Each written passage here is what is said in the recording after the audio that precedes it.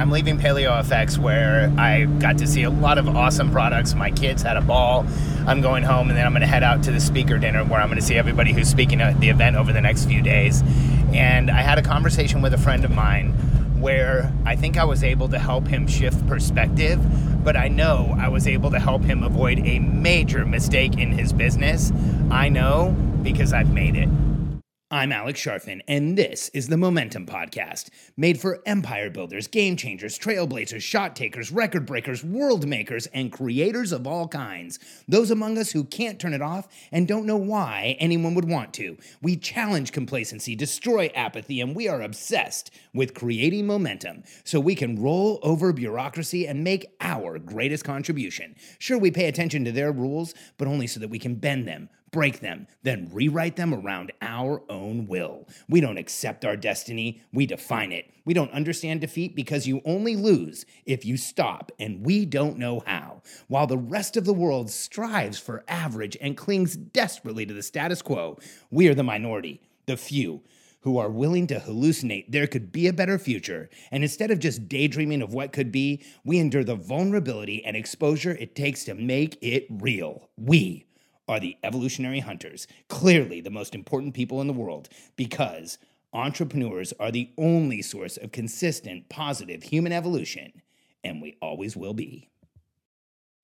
So today I was at PaleoFX, and I saw a good friend of mine who owns a business, and here's what happens. I'm a business consultant. I'm a coach. I help a lot of people grow businesses. So sometimes people will ask me questions that have been bothering them for a while. And that was one of these questions that I got. And, I often talk about like having experience and understanding, having been there before and having seen patterns where decisions like this are so hard to make. So here's what happened. He is the CEO of a business, and he's not really involved in operations. He's kind of completely hands-off on operations. And he has an operator who runs the business. And the scenario is a designer or someone was getting something prepared for some project deadline that they had, and that person didn't do what he expected them to do. So he reached out directly to that person and asked her what was going on, and she gave him an answer he didn't understand, so he kept asking questions trying to get an answer. And that interaction caused the person he was talking to so much stress that she went on 3 days of requested personal time, stress leave. She actually requested stress leave. And, when he expressed it to me, he told me, like, this just feels ridiculous. Like, I reached out to her, I asked her a few questions, and, how could it possibly have caused her 3 days stress leave? And when I was younger, I would have told him, like, I would fire that person. Is that crazy? What do you mean you asked a few questions and she needed 3 days stress leave? But now, after watching patterns in my own businesses and watching patterns in the businesses of the people that I work with, I can tell you that there's a completely logical explanation for that outcome, for what happened. There's actually a completely logical and actually a rational explanation for why that woman went on 3 days sick leave. And I know you don't believe me. I know that sounds crazy to 99% of entrepreneurs who haven't grown teams. They're like, of course you get rid of that person. That just doesn't sound rational. That sounds crazy. And I know that all of us have this almost guttural reaction to people having that type of a reaction to communication. But this is a pattern I've watched in hundreds of businesses. It's a pattern it took me over 15 years to recognize in what my business is, and it took me more years to figure out how to build the system so that it would stop happening. Because here's what happened. Let me explain to you what happened, and this is what I explained to him. I said, here's what I just heard. I just want you to hear what I heard so you can understand what's going on. But first I need you to know something that I tell every CEO. You have no idea the position and the stature and the status you have in the lives of the people that work with you. You have no idea how they see you, especially if you're a CEO who's hands off to operations. So you're the guy or the woman who makes it all happen, but they don't really, talk to you a lot. They don't really interface with you a lot. They don't really interact with you a lot. You hold almost this mythical place in their minds. And so here's what happened. And, here's my friend said, well, I just don't understand how she could have reacted that way. I spent, time with her at a conference recently. I said, okay, well, how long ago was that? He said 6 months. I said, after that conference, how routinely and regularly did you have communication with her? And he said, I didn't really have communication with her. I had, this was the first time I've communicated with her since we spent time in the conference 6 months ago. I said, okay, and so was the initial communication just a question? And he said, yeah, I asked her a series of questions. And I said, okay, so I want you to understand what happened from her side. You're not involved in operations. She never hears from anybody. She's getting ready for an event.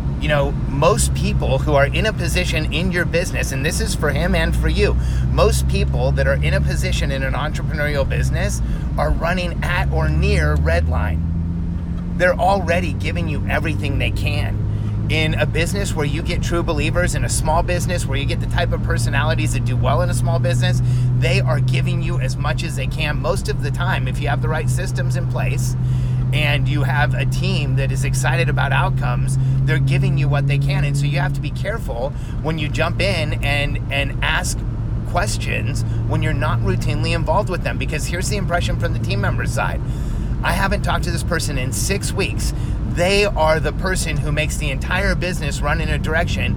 Out of the blue, I get a series of questions from them, making me feel like I'm doing something wrong and I'm not doing my job. I was already stressed out. I had no idea why I was getting the questions, especially from him, since we never talk. And it was so stressful.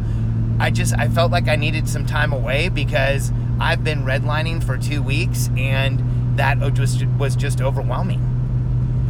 And for every one of you who, and by the way, I know there's a predictable percentage of every population of entrepreneurs who, when I say stuff like this, they shake their heads like they wouldn't stand for it. Well, here's what I want you to know. You can avoid this completely. That type of behavior of going from being the CEO who's hands off to operations, to diving down and talking to someone at a tactical level who's getting something done and starting to ask them questions and seeing the deficit in what they're doing. That's the mythical behavior of Steve Jobs. That's the behavior that I can tell you I had for years, because I didn't understand that I was doing something wrong when I went from being CEO to diving all the way down to correcting somebody who was in an entry-level position. I didn't realize what a massive impact it had, not just on the person, but on the organization. It made my team, in a lot of ways, I was a very successful CEO. In a lot of ways, I also created a lot of fear on my team, because I set up a chain of command and then I wouldn't respect it. And so I would more than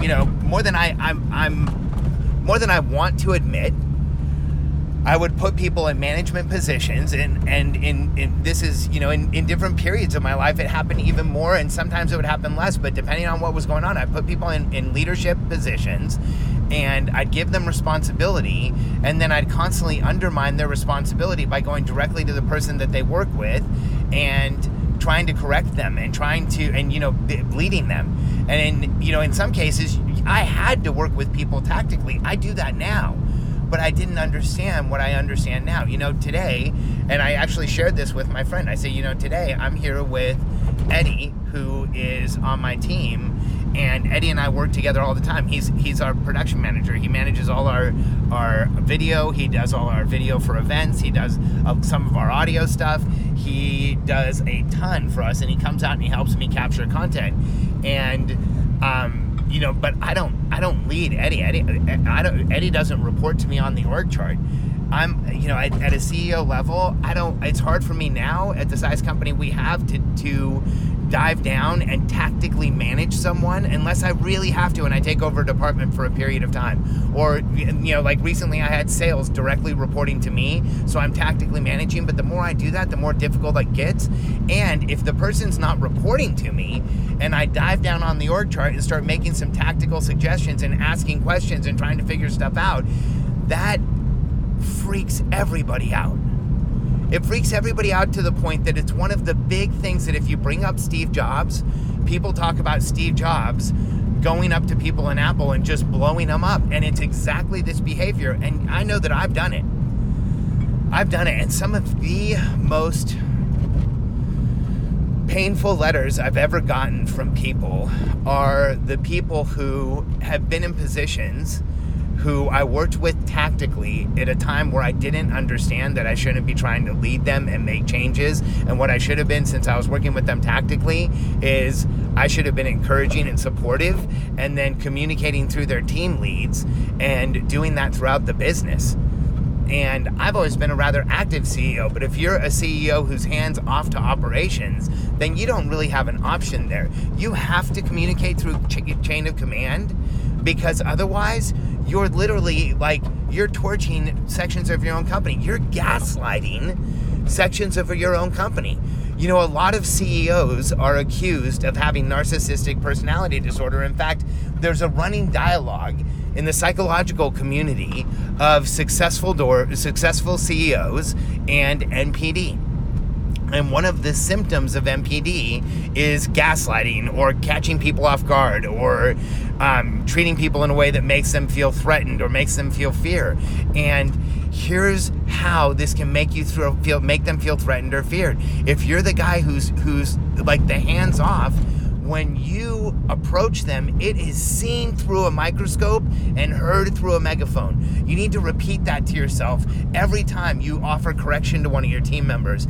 Every time you're upset with somebody, you have to remind yourself, it is seen through or heard through a megaphone and seen through a microscope. Your corrections are actually amplified exponentially. They are both seen as greater than you intend, and they're heard as greater than you intend. Here's why. You don't understand the position you occupy in people's lives as a CEO. You're one of the 3 most important people in their lives on a daily basis, and I group their kids together. So it's spouse, kids, and then typically you.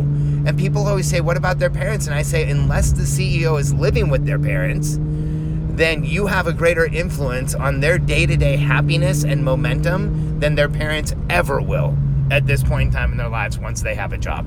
There was a time it would have been their parents. Now it's you. And so, you and I, as the leaders that we are, we can internalize that and build systems around protecting the people in our business from feeling threatened from us.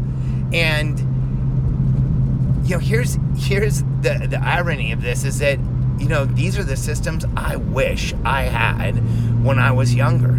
I wish I had clear planning systems. I wish I had clear communication systems and a easy to use chain of command and cadence where everybody knew what was going on and I knew how I could get stuff done, and my team moved at a very, very fast pace.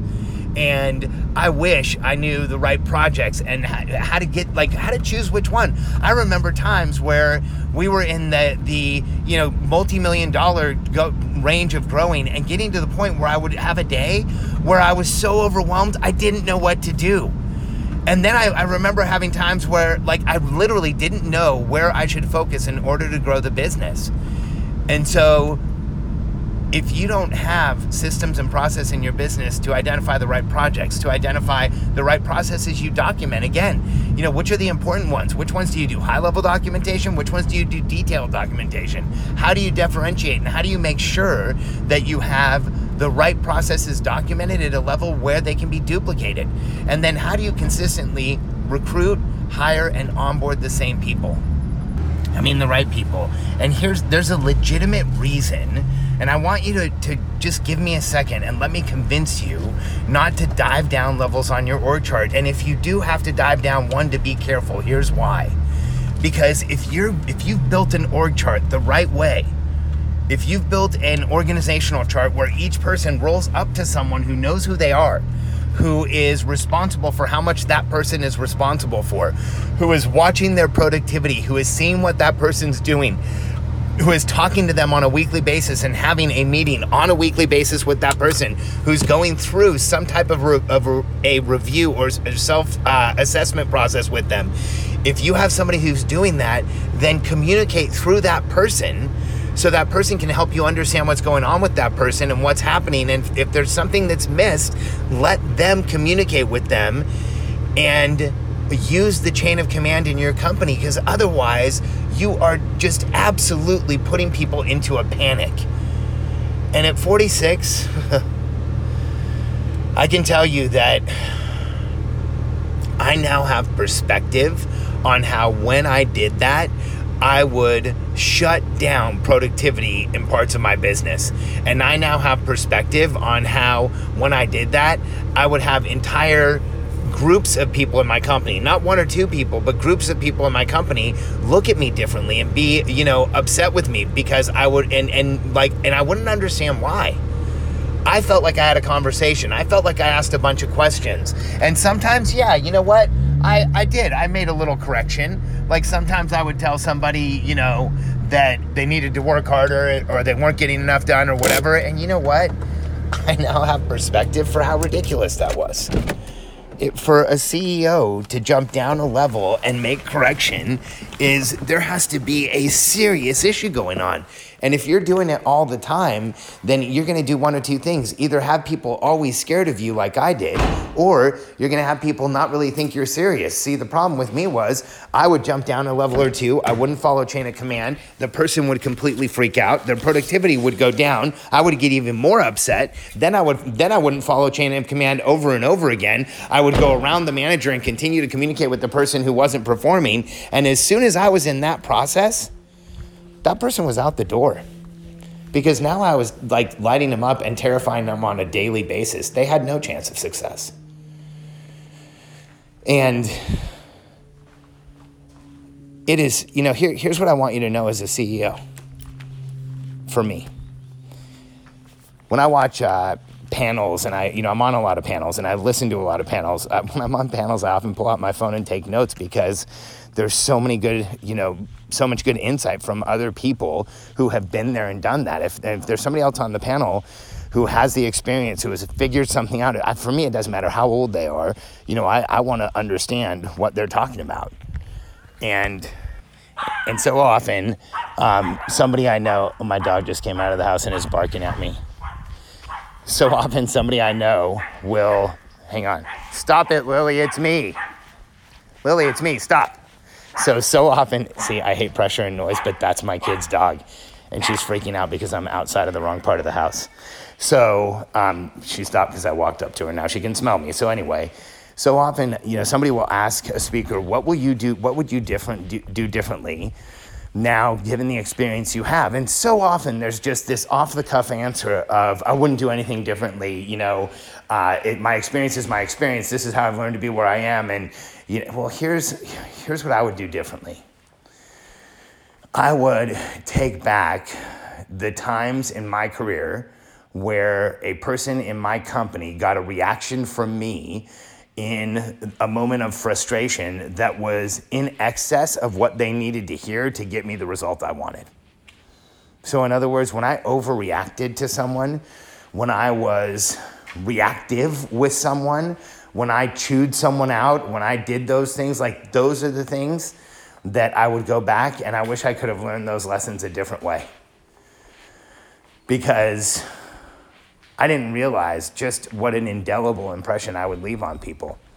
And it's taken me a career to learn that. It's taken me a career to get to the point where, I don't do that. It's taken me a career to get to the other side of this equation, which is understanding that when you have a solid chain of command and you hire the right people and you bring in good leadership and you keep people in a structure where they're not overwhelmed and they can win, that you can get infinitely more done by respecting all of that structure and process than you can by diving 2 levels deep on an org chart and trying to figure out why somebody isn't doing something.